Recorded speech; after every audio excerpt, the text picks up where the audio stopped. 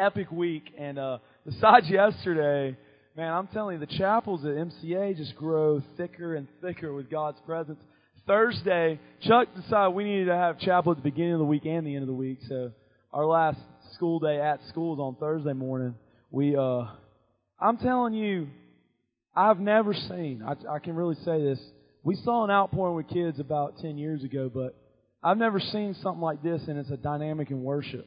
From the first time that Andy hit the note on the guitar, literally all but probably 15 or 20, and there's probably, 65 or 70 kids in the room, all but probably 15 or 20 ran.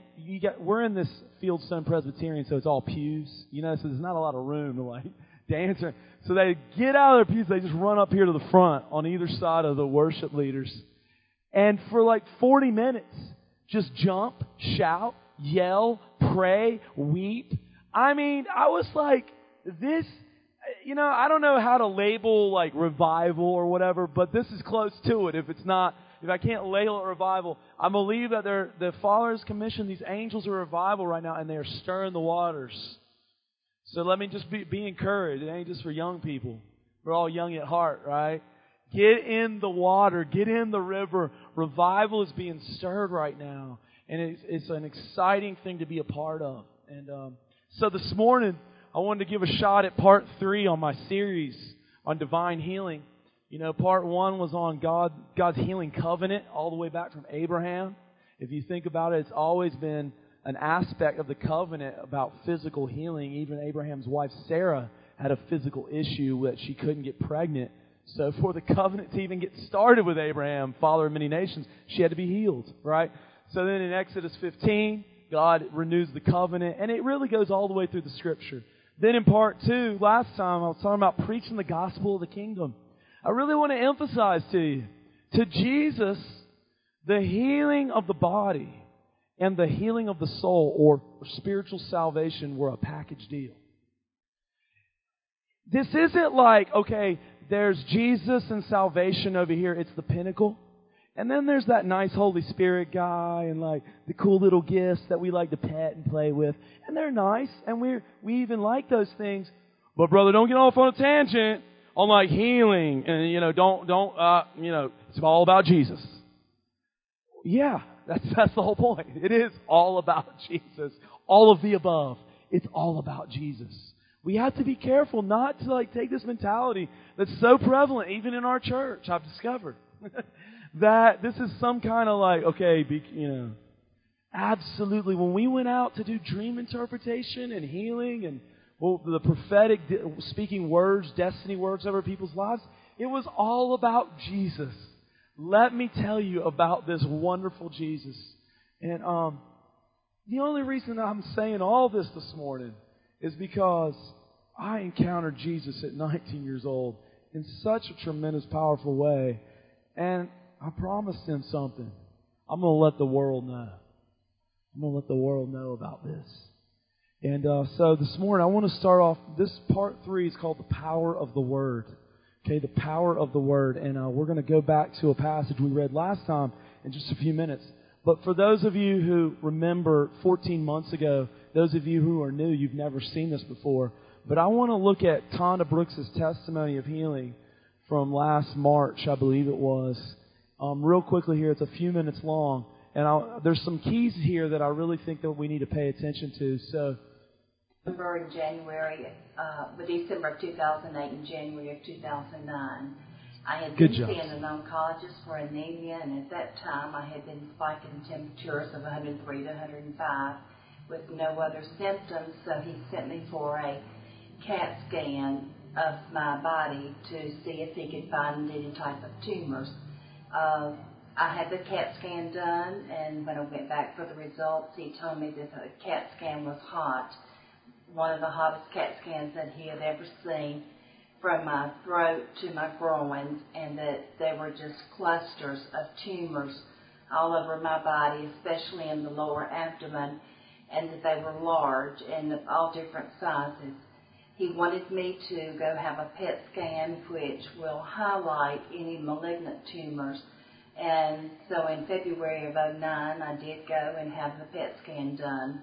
When I went back for the results, the results were that I was hot. It was hot from my throat to my groins, and that there were so many tumors that none of them could be diagnosed specifically without having to do a biopsy, that they wanted to do the biopsy to make sure that it was lymphoma due to the large clusters of tumors. He at that time also told me the tumors were the size of a golf ball and larger, and that they were deep within the abdominal organs. I also was notified then that he really suspected that I had ovarian cancer on top of it. I went in, came to River Life for a prayer service on February the 25th of 2009, and when I walked to the door, God told me, "This is your night." And when I came in and was greeted by the greeter, she said it was a great night to be my first night here, and that they were praying for tumors of cancer, and I knew then that really acknowledged it was my night. During the service, one man had a revelation that he could see a couple walking at the beach with their bare feet in the sand and sticking it in the water, and that they had wanted to retire there, but one problem, the lady had cancer. And I knew at that moment that he was talking exactly to me, because that's the plans that my husband and I have for retirement.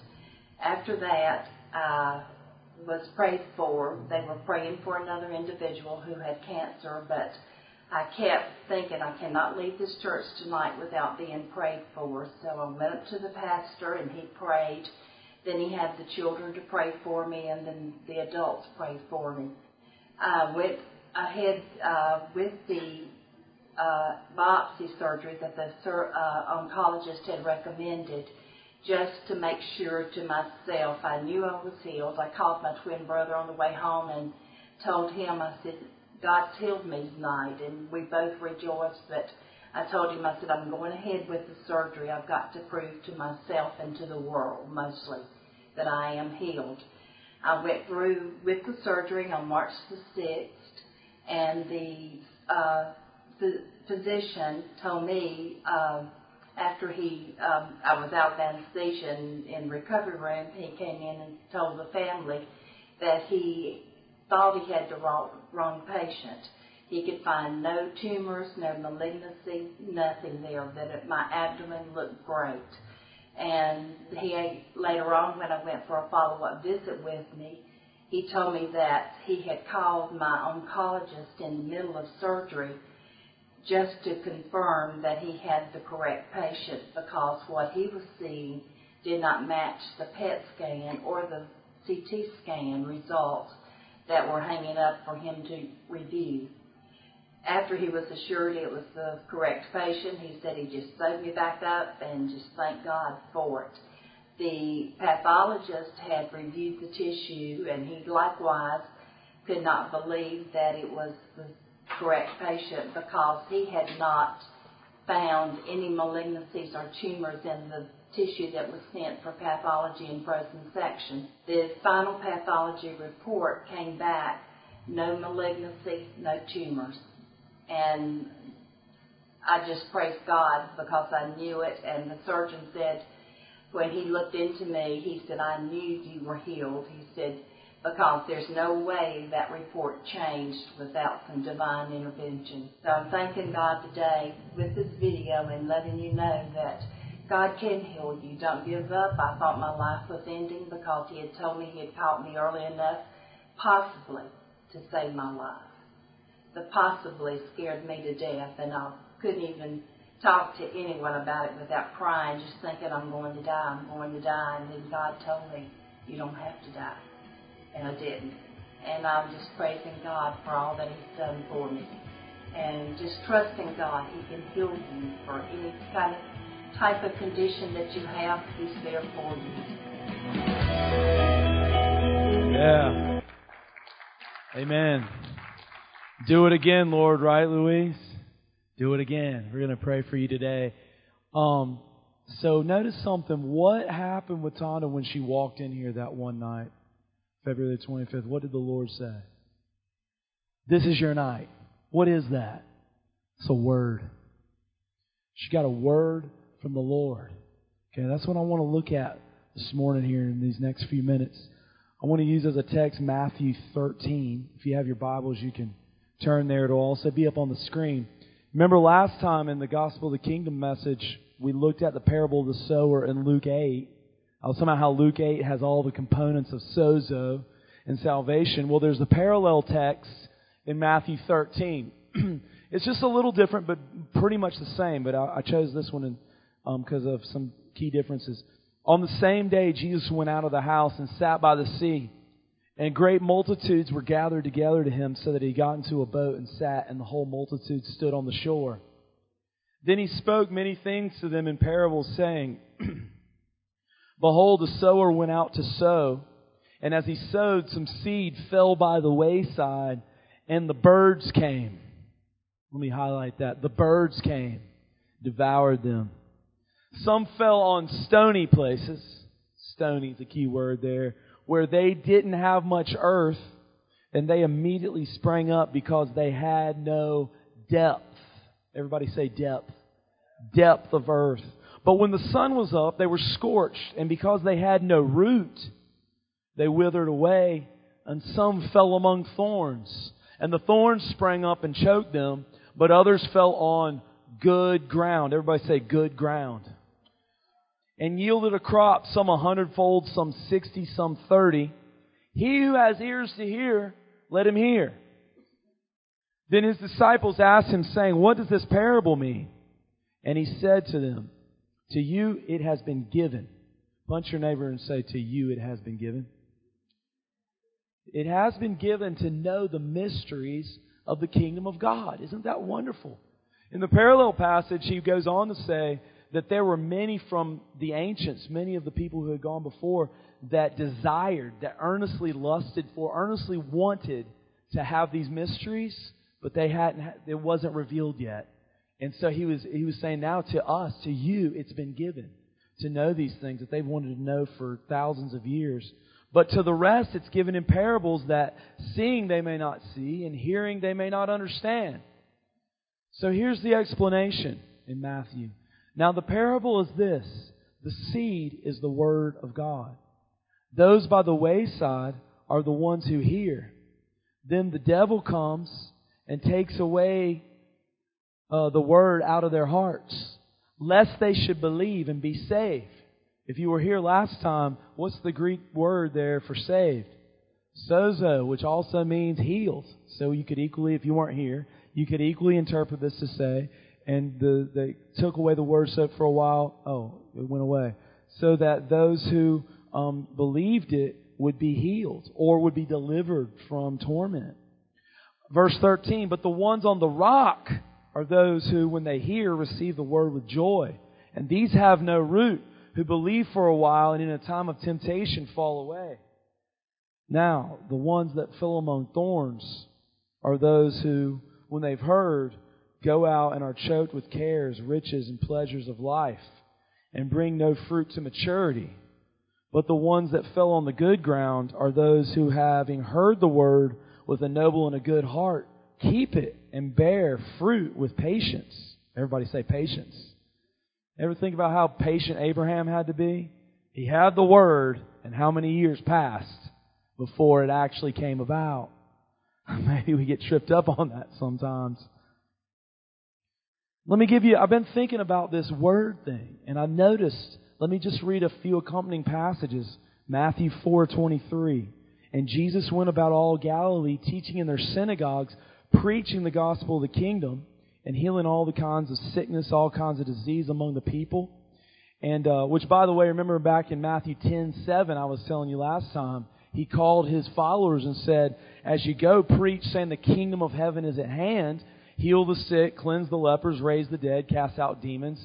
Freely you receive, now freely give. So what literally is the actions of the kingdom, of the gospel of the kingdom? It's all those things. Healing the sick, raising the dead, cleanse the lepers. So again, that's why those things are not separate things. A lot of times we've been taught that the preaching of the gospel is just the preaching of the salvation of the soul, which it is. But remember, it's a package deal. Notice He didn't footnote His comments to them, His instructions with, But be careful you don't get on a tangent. And don't just get about healing and the prophetic and raising the dead and getting all excited. Remember Jesus.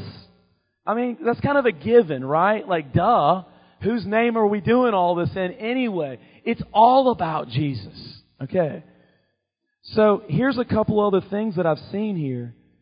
In Luke 7, in the story, you remember the story where the centurion comes to Jesus? He's got a servant. He literally says, Jesus, my servant is dying. Okay, so he's desperately ill with whatever sickness. I'm going to pick up in 7:6. Then, and I'm sorry, Cindy, if I'm jumping around on you too much.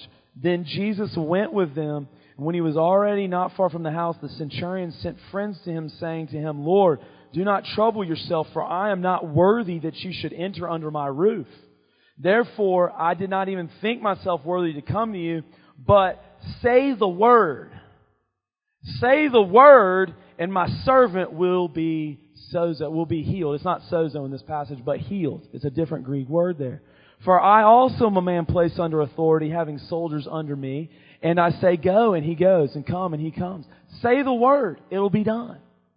You remember when Jesus was being tempted for 40 days by the devil in the wilderness, Matthew 4:4?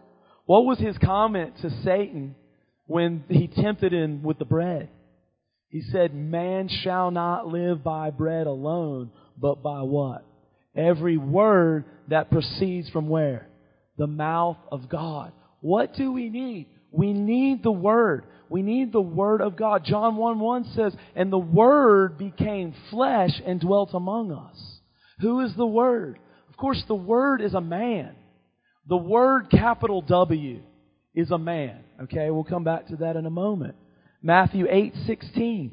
When evening had come, they brought to him many who were demon-possessed, and he cast out the spirits with a what?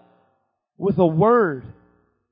And healed all who were sick, that it might be fulfilled which was spoken by Isaiah the prophet, saying, this is, by the way, a reinforcement of that covenant of healing, because he's quoting the Old Testament prophet here and saying, remember, guys, this is to fulfill Isaiah 53. He himself took our infirmities, or literally sicknesses, and bore our diseases or our sicknesses. Now, having established that, I had this experience. Let me take a pause here. About 4 years ago, I had this really difficult decision to make with one. It had to do with one of my kids. Okay, and it was one of those things as a parent, that I wanted to do something, but I had a sense that the Lord was asking me to do the opposite. Okay, you ever relate with that in any area of your life? And I'm praying about this. I'm talking with my friend about it, trying to get some godly wisdom, just kind of talking it through. And for whatever reason, I guess it's a lot of times I actually hear the Lord speak to me as I'm verbalizing things. It must be in touch with my feminine side or something like that. But I talk through things, and the Lord. And, have you ever had that experience? Okay, men, women, you're talking about something, you're pouring your heart out, even in the conversation, maybe not even in prayer, and then all of a sudden it clicks. Oh, that's it. That's what I'm supposed to. Well, that's what happened. And the Lord said to me, He said, Matthew, do you trust me? And I was like, well, yeah, sure, Lord. Absolutely. I trust you. And He said, well, if you trust me, will you believe me when I tell you that this situation is going to be okay? It's going to work out in the end for the good.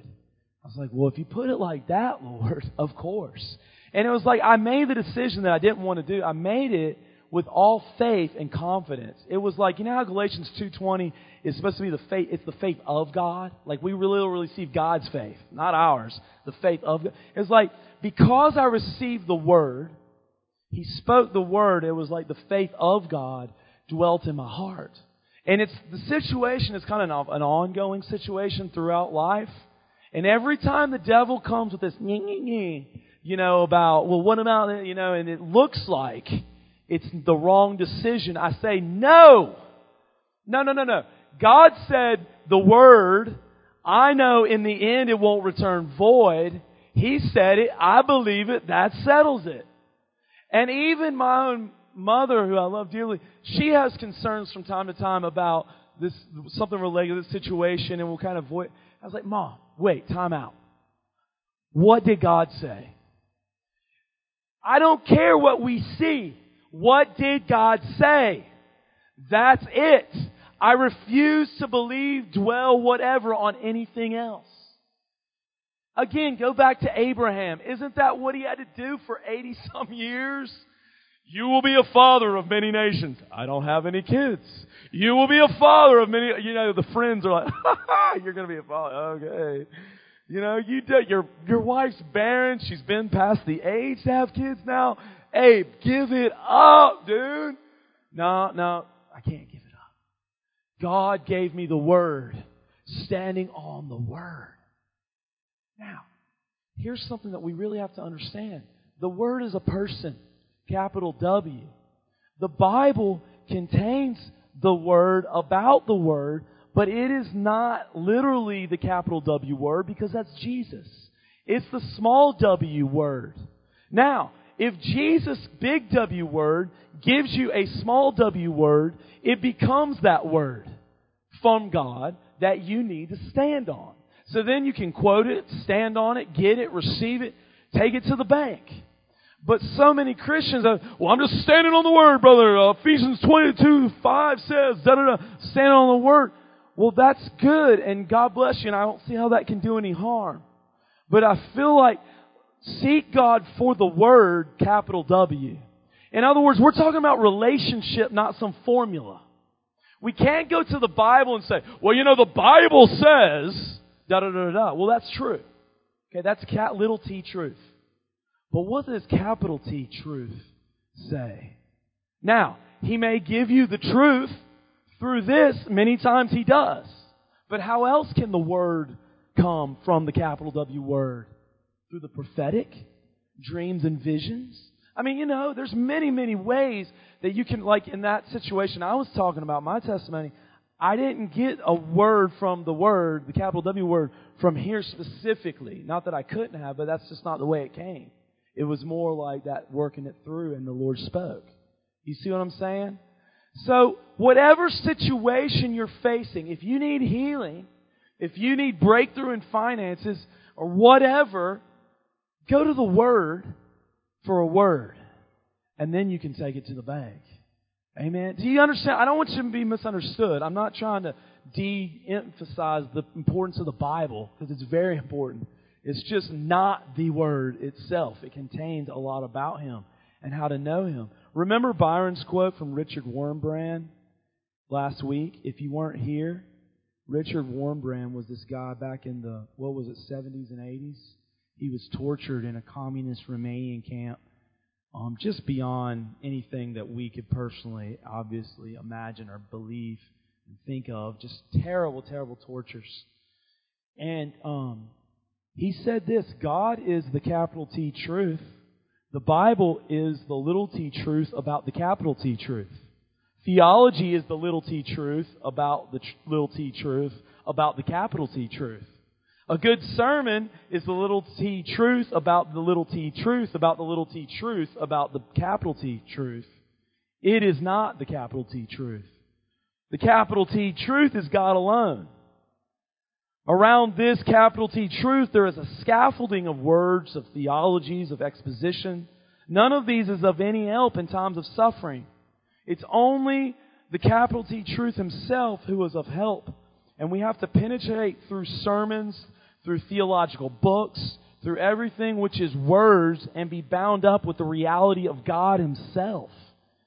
I've told in the West how Christians were tied to crosses for 4 days and 4 nights. The crosses were put on the floor and other prisoners were tortured and made to fulfill their bodily necessities upon the faces and the bodies of the crucified ones. I have since been asked, Brother Wurmbrand, which Bible verse helped and strengthened you in those circumstances? My answer is, capital no Bible verse was of any help. It is sheer cant and religious hypocrisy to say this Bible verse strengthens me or that Bible verse helps me. Bible verses alone are not meant to help. That's controversial.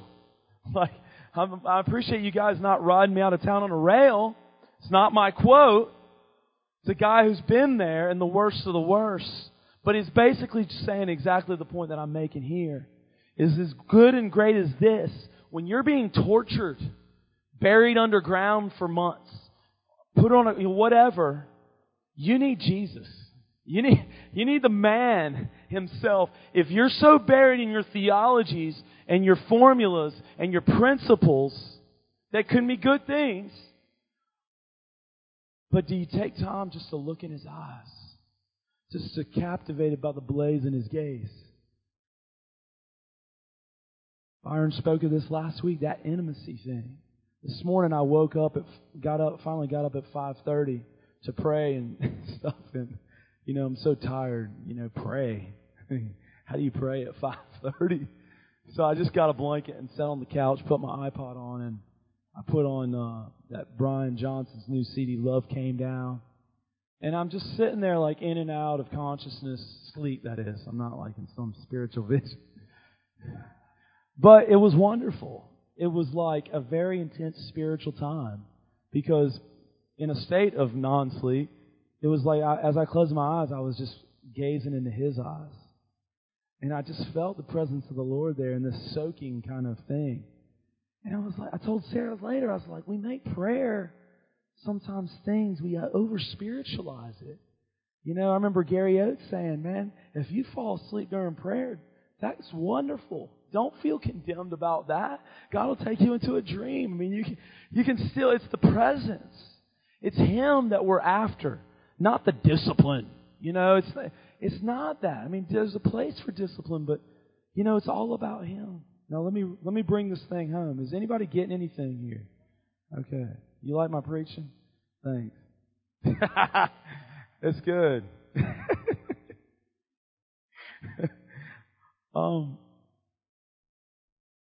Here's an interesting thing. As a side note, in the parallel passage in the parable of the sower, it says that when anyone hears the word of the kingdom. Isn't that interesting? In the other passage, it says when anybody hears the word, which is good, but it literally says in Matthew's gospel, when you hear the word of the kingdom. I'm like, think about that. What's the word of the kingdom? Well, that's my point in last message is the parable of the sower isn't just applied to why people get saved or don't stay saved, whatever, receiving it. It's also applied to why people get healed or don't get healed or don't stay healed, why people get delivered, don't stay delivered, whatever the case. You see what I'm saying? It's the whole package thing because he says it. It's the word of the kingdom. And then here's all the things that come. So, in conclusion this morning, really what the Lord was asking me, and I will ask you, and I really felt a heavy conviction from the Lord on this, just to be honest, is He said, Matthew, what's the condition of the soil of your heart? And I'm laying on my bed the other afternoon just thinking about meditating on that. I'm like, Lord, God, I know over my life you've sent a word so many times, and the condition of my heart was stony. The condition of my heart was thorny, was dry. It wasn't fertile soil. And Lord, forgive me when I've disobeyed you. Forgive me when I've just rejected it altogether. Forgive me when you sent the word and I didn't even hear it. Like those guys, He said, ever hearing, never hearing it, really. I mean, have you ever been there? It's like I just felt convicted, like, Lord, how much more could you have done in my life if I always had that fertile soil? Now, just as soon as I feel that the love of God, the grace and mercy of the Lord sweeps over that and says, it's okay. It's all right. But it's the goodness of God that brings you to repentance. It's the goodness of a loving dad that picks his son up and he skins his knee, as I see that happen often. It's the goodness of our Lord. So I want to ask you the question this morning. What is the condition of the soil of your heart? Is it stony and hard, or you receive the word with joy? You get all excited on Sundays or when you're listening to the message on TV, but then a little bit of tribulation. Like Thursday of all days, I need the printer to work.